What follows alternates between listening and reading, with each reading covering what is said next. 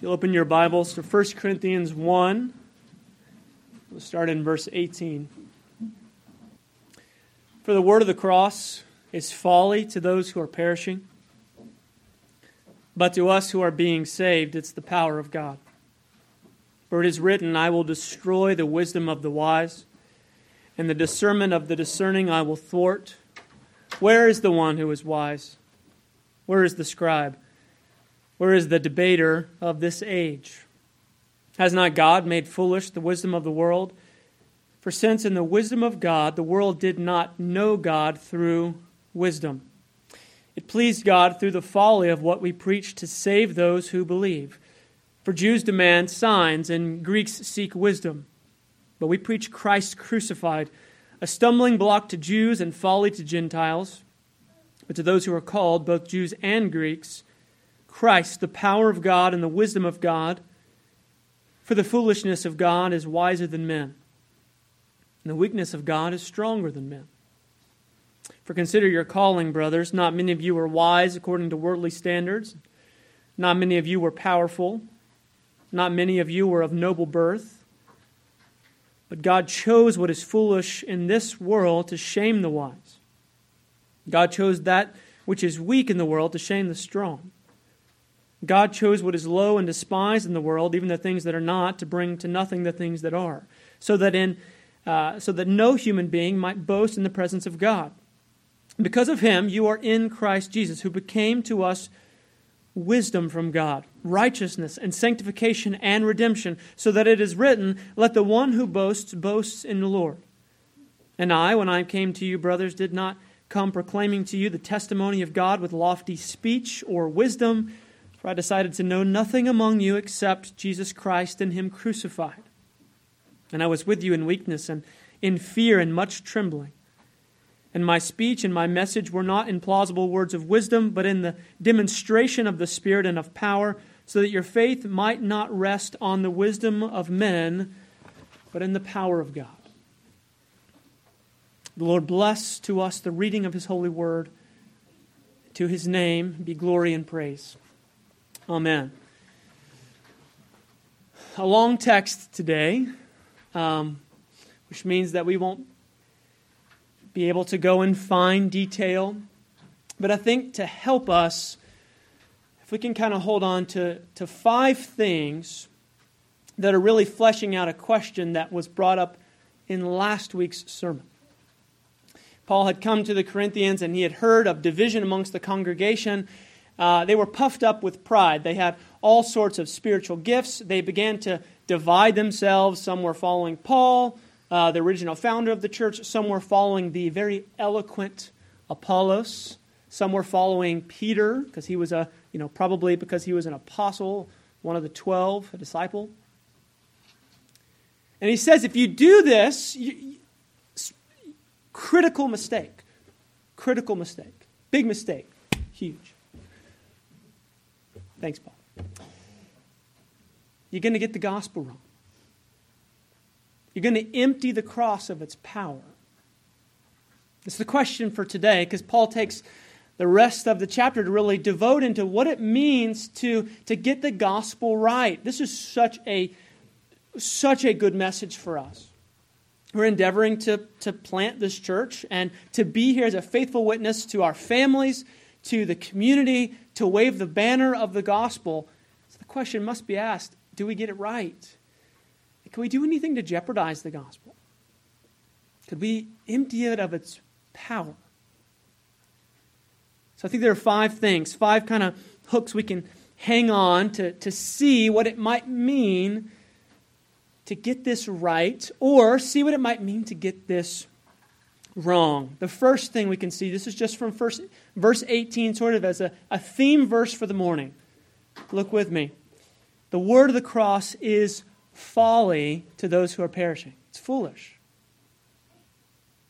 It's foolish. I worked at a catering company for many years, selling hot dogs. Not super glamorous, right?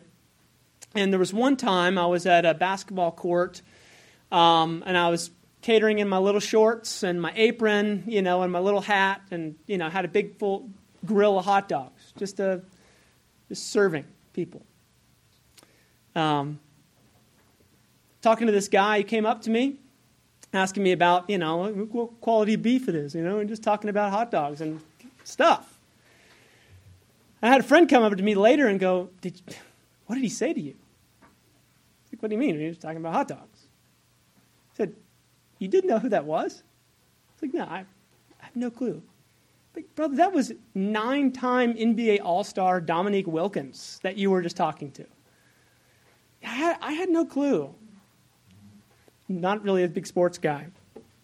He was very kind, very interested in Vienna beef. But to my shame, right, I could have this great NBA player and just the ability in my mind is I can completely miss it. Something very similar is going on with the glory of the cross. I want to be real clear with my words, specifically the cross. 2 Corinthians 4 says, in their case, the God of this world has blinded the minds of unbelievers to keep them from seeing the light of the gospel of the glory of Christ, who is the image of God. I was terribly embarrassed once I realized how flippant I had been. And a similar thing happens when we see the cross. That in our flesh, the eyes can look at a crucified Savior and somehow just think, how odd, how grotesque, how strange. You're preaching to me this strange image of a man crucified. What does that mean to me? The eyes of the flesh, if we look in the flesh, if the world looks in the flesh, the cross looks like foolishness. Calvin says it's true. The world that we live in is like a theater in which the Lord presents to us the clear manifestations of His glory. And yet, notwithstanding that we have such a spectacle placed before our eyes, we are stone blind. Not because the manifestation is furnished obscurely, but because we are alienated in mind. The Gospel of John even presses it a little further. In John 3, it says, and this is the judgment upon the world, that light has come into the world. Christ Jesus, the light of the world, came in, and people loved darkness rather than the light, because their works were evil. For everyone who does wicked things hates the light and does not come to the light, lest his works should be exposed. In other words, you ever been sort of embarrassed by somebody or sort of threatened by someone, so you mock it and sort of give yourself some distance? We do that with our hearts. Light is coming to the world. We see it as foolishness. We don't like it, but there's something deep down that also suppresses the light. We don't want to see it because it would be a burden to us. You can't hold your eyes on the cross. It's stupid. It's grotesque. It's hard to stomach. It's hard to look at. The first point being the cross holding up a dying man with no strength left to breathe. Someone crying out in agony. That doesn't seem like wisdom to us. Second point. In the wisdom of God, the world did not know God through their wisdom. Paul says, for it is written, I will destroy the wisdom of the wise, and the discernment of the discerning I will thwart. Where is the one who is wise? Where is the scribe?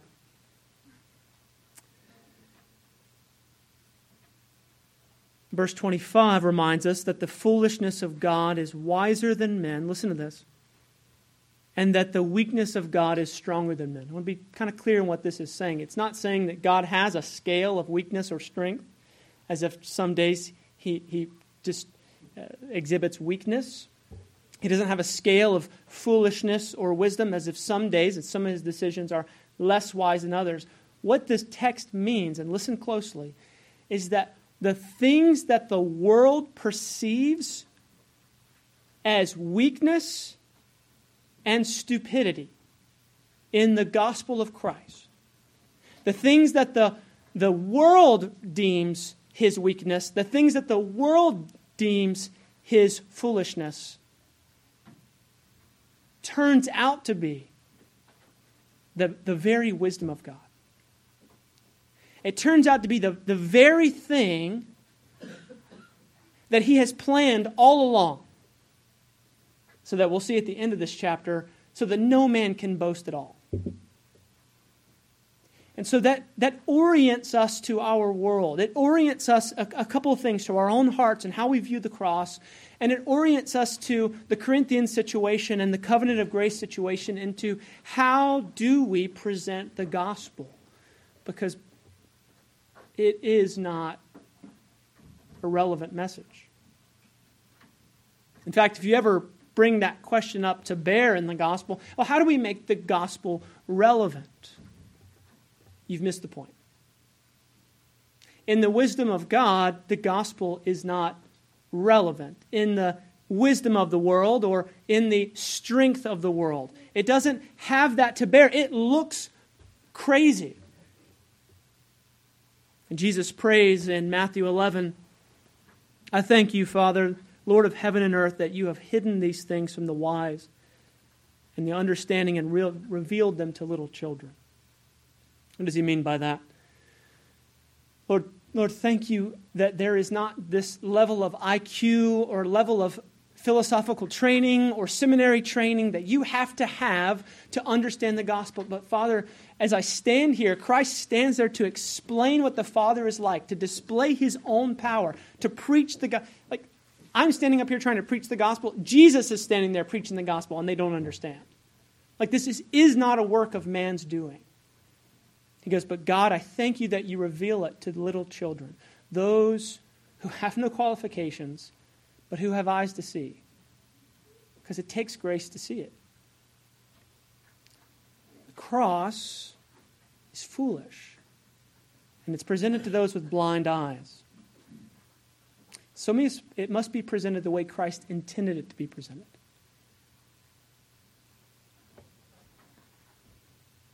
It's number 2. In the wisdom of God, the world did not know God through wisdom. The world has made industrial revolutions and philosophies, and we filled libraries, and we have hospitals, and we have medicine, and we have music and art, and it's very easy to think that how is it that we can make all these things and yet not be able to hold under our minds or hold under our thumbs the gospel. And God says, well, I take that away from you. I take that option from you. You will come to me on my terms. And you will see me on my terms. And the gateway to heaven is not the wide path of philosophy, but the narrow way. The bending, low, tiny gate of humility at the cross. Let's look a little bit more of what that means. This is the third thing this text begins to say to us. Jews seek for signs and Greeks seek for wisdom, but we preach Christ crucified, stumbling block and folly. One of the things that would happen when Jesus came to proclaim the gospel to the Jews, and as the apostles would bring the gospel to the Jews, it wasn't that they merely misunderstood it. Nicodemus, I think, kind of shows his hand. It says, no, we understand it, we just don't like it. It became a stumbling block to them. As Paul reminded us this morning, Exodus comes before Sinai. The Jews had Sinai before Exodus. Christ's coming in weakness. Christ's coming not to overthrow, but to be overthrown. They couldn't make sense of that. And it was grotesque. They don't only just, it says the Greeks kind of thought it was stupid. The Jews actually abhorred the cross. Because it was, the Old Testament says, cursed is everyone who hangs upon a tree. This can't be the Messiah. This man's cursed. Let's crucify him, they cried out. We want this man gone. It's grotesque, it's ugly. And to the Greeks, well, it was just stupid. Literally, the Greek word for foolishness here that Paul repeats so many times is Moriah, where we get the word moron. It's moronic. The cross is...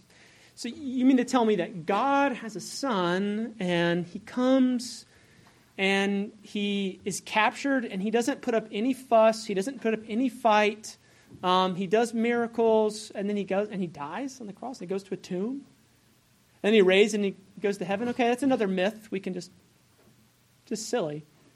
In fact, there's a really interesting, you can look this up, there's a Roman graffiti, ancient Roman graffiti of a cross with a man hanging there with a donkey's head, an ass's head on a cross. And the inscription on the graffiti is Alexamenos is God. Alexamenos worships his God. It's this man making fun of his friend who is a Christian who worships some god with an ass's head on a cross. It just doesn't make any sense. So Paul makes a couple of things very clear. When I came to you, brothers, I didn't come in lofty speech. I didn't come in wisdom. I didn't come in anything other than Christ crucified. There are times for eloquence. In fact, goodness gracious, this week I was just listening through some of the Covenant of Grace sermons and listened to Neil Stewart. And I was thinking, man, how nice would it be to preach in an Irish accent? I could say anything, and people just really like that, And I thought, wait a minute, that's I'm doing the thing that Paul's saying not to do. And that it just comes raw, and it just comes unvarnished, and it doesn't have to be packaged. It doesn't have to be sold. We're not peddlers of the gospel. We're not trying to uplift poor, pitiful Jesus that he needs my help with rhetorical flourishes, or he. The cross stands in front of us and demands us to stare at it. And Christ does his work.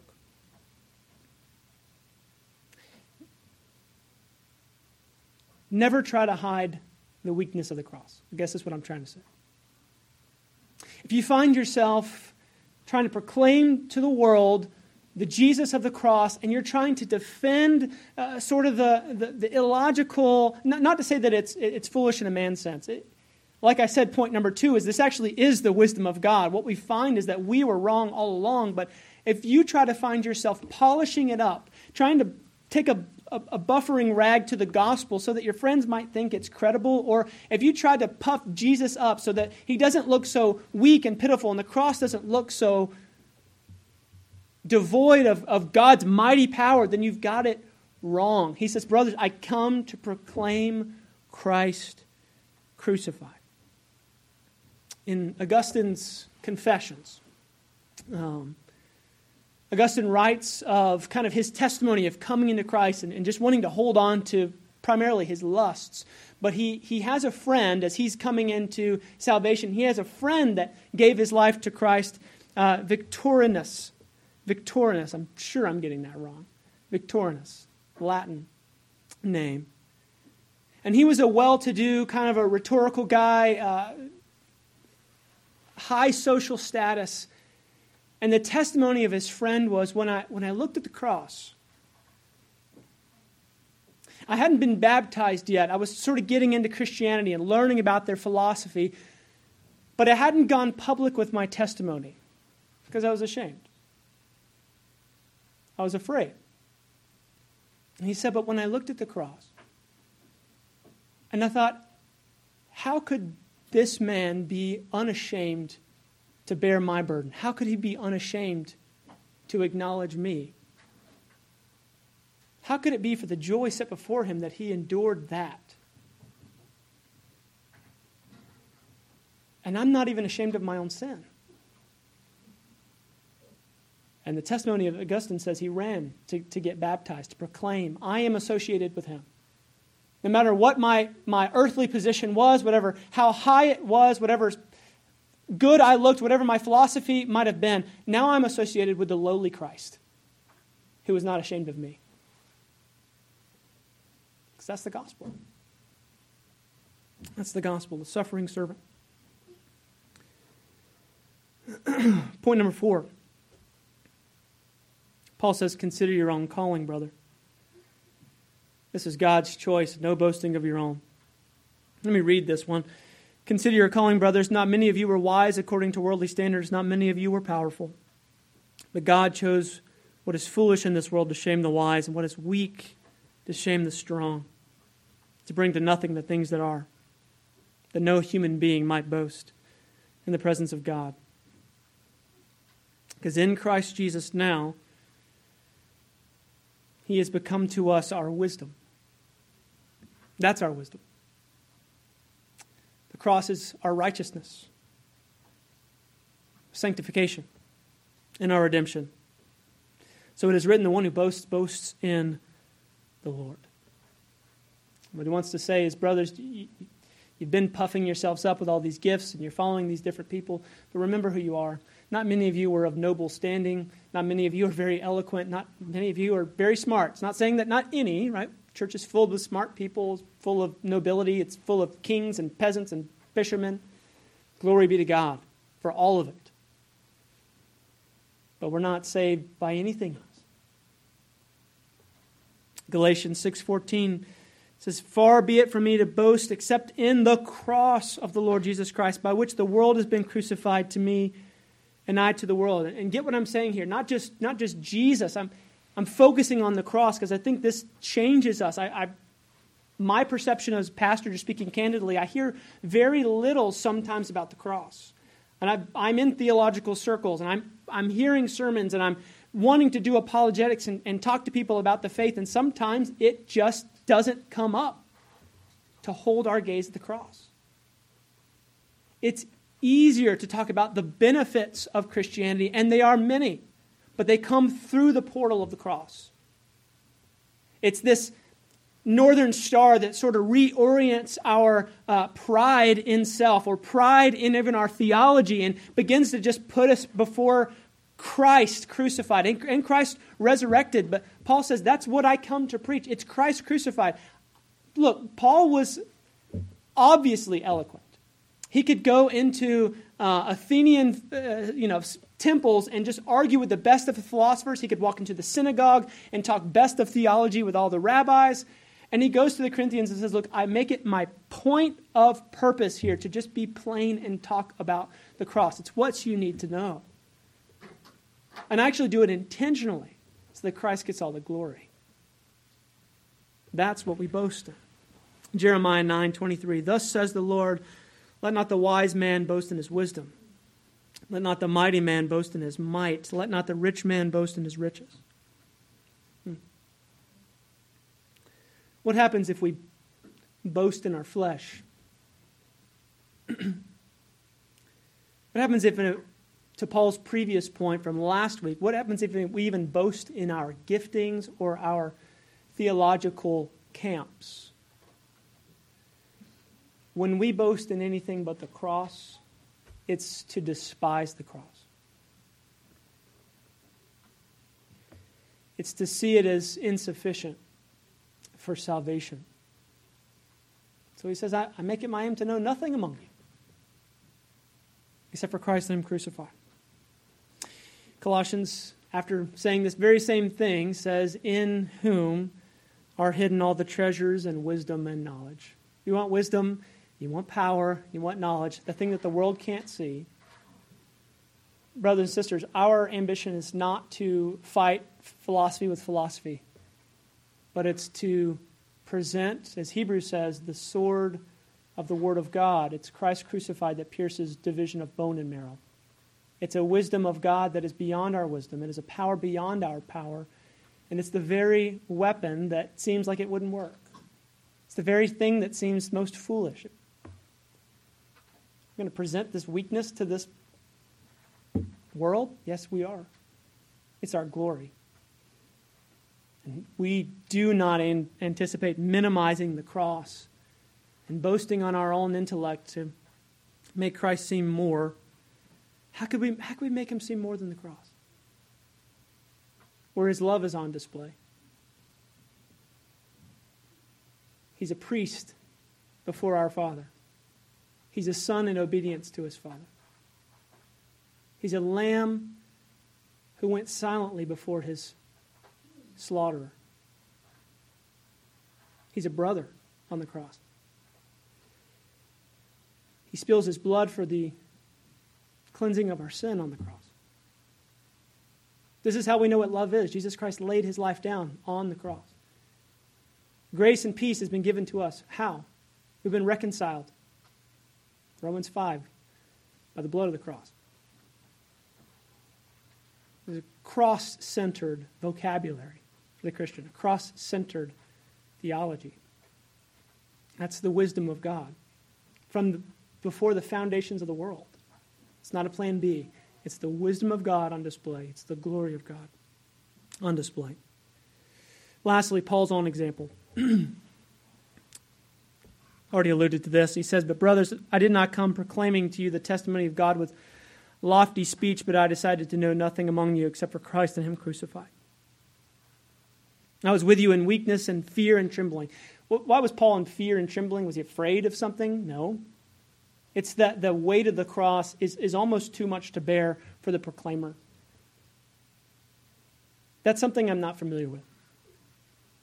I don't think I frequently tremble under the proclamation of the cross. Sort of feeling the weight of what this means for the world.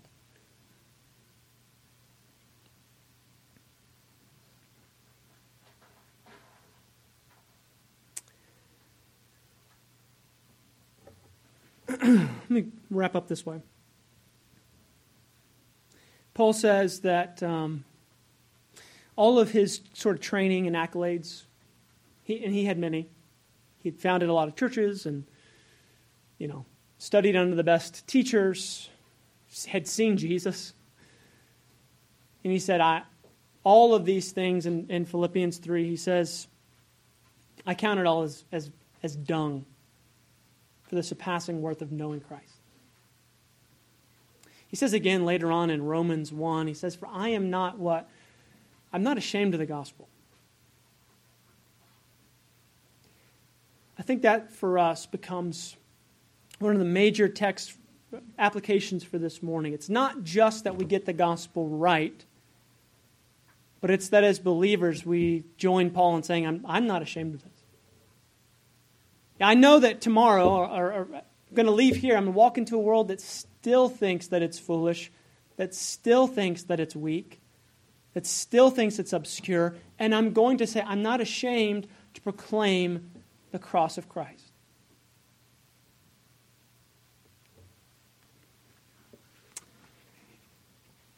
J. Gresham Machen, in his book, Christianity and Liberalism, gives a really fascinating sort of story that I think succinctly highlights this point. He says, if you're beginning to try to think of salvation and think of the gospel and just how it's portrayed in the public sphere, let me remind you of 3 hymns. And so he starts with, "Nearer my God to thee," and the lyrics are these: "Nearer my God to thee, nearer my God to thee, even though it be a cross that raiseth me." So he says there's a way that we can, as Christians, begin to talk about the cross and sing about the cross, but the impression is sort of entirely false. In reality, this cross that we're speaking of is not the cross of Christ, but it's our cross, that what we are bearing. This verse simply means that our own crosses or our trials that might be means that bring us nearer to God. So that's an okay hymn, and it's true enough. But listen to how it's speaking of the cross. Second way it says of specifically the cross. There's a different hymn, slightly better, he says. It says, "In the cross of Christ I glory, towering o'er the wrecks of time. All the light of sacred story gathers round its head sublime." In this second hymn, he says, true enough, it talks about Christ's cross and Christ on the cross, but it even misses there the full Christian sense and the meaning of the cross. The cross is celebrated. It's there. It's a fixture in Christian theology. But the cross is not fully understood. So he suggests one of the best Christian hymns that gets the center of the gospel sort of right is "When I Survey the Wondrous Cross." The lyrics being these: "When I survey the wondrous cross on which the Prince of Glory died, my richest gains I count but loss and pour contempt on all my pride." In other words, Machen said, when we see the cross, we see the Prince of Glory die. Foolishness, the weakness, die. And there, as we look, God opens our eyes to pour contempt on all of our pride. As if we're seeing it right for the first time. How can I look at such a thing and be ashamed of Him? And the cross teaches me to be ashamed of my sin. How I have lived before this God who would love me in such a way. How could I do that? Pour contempt on me. Pour contempt on my pride. Have mercy on me. Who could neglect such a great salvation as this? Look at the Savior. The glorious thing is that feeling that creeps over us when we see the cross, like Augustine's friend, is that it doesn't crush us in the sense of guilt. At least not for long. Because Christ lifts our head. Let me read one more passage to you and make a closing statement. 2 Corinthians 12 says it this way: "So to keep me from being conceited because of the surpassing greatness of the revelations, a thorn was given to me in the flesh, a messenger of Satan to harass me, to keep me from becoming conceited. 3 times I pleaded to the Lord about this, that it should leave me. But He said to me this, my grace is sufficient for you. My power is made perfect in weakness. Therefore, I will boast all the more gladly of my weakness, so that the power of Christ may rest upon me. For the sake of Christ, then, I am content with weakness and insults and hardships and persecutions and calamities. When I'm weak, I'm strong." It's good for us to go into the world with calamities and hardships, being thought of as fools for Christ. Because when we're weak, we present the gospel as the weakness of the cross. When we present it accurately as the foolishness of the cross. When we get the Savior as He really is, as He chose to reveal Himself, that's when we're truly powerful. When we wax eloquent and come with the strength of our own gifts, that's when we're the most vulnerable of not being effective as a church, minister, proclaimer of the gospel. And this breaking of man, this humility, isn't the crushing of our spirit, it's the crushing of pride. So when the cross of Christ is upheld, pride turns its head, not able to look at the vulgarity or the lowness of it all or the foolishness of it all, but at the cross where the Prince of Glory died, it's where I pour contempt on all my pride. It's when I behold the wisdom and power of the cross. I find that I'm delighted to find there, in that picture, Christ Jesus, who became to us our wisdom, righteousness, sanctification, and redemption. So that it is written, let the one who boasts, boast in the Lord. There are 2 kinds of people in this world. There are those who find the cross foolish, and there are those who find in the cross the power of God unto salvation. Let that be us, and let that be our message.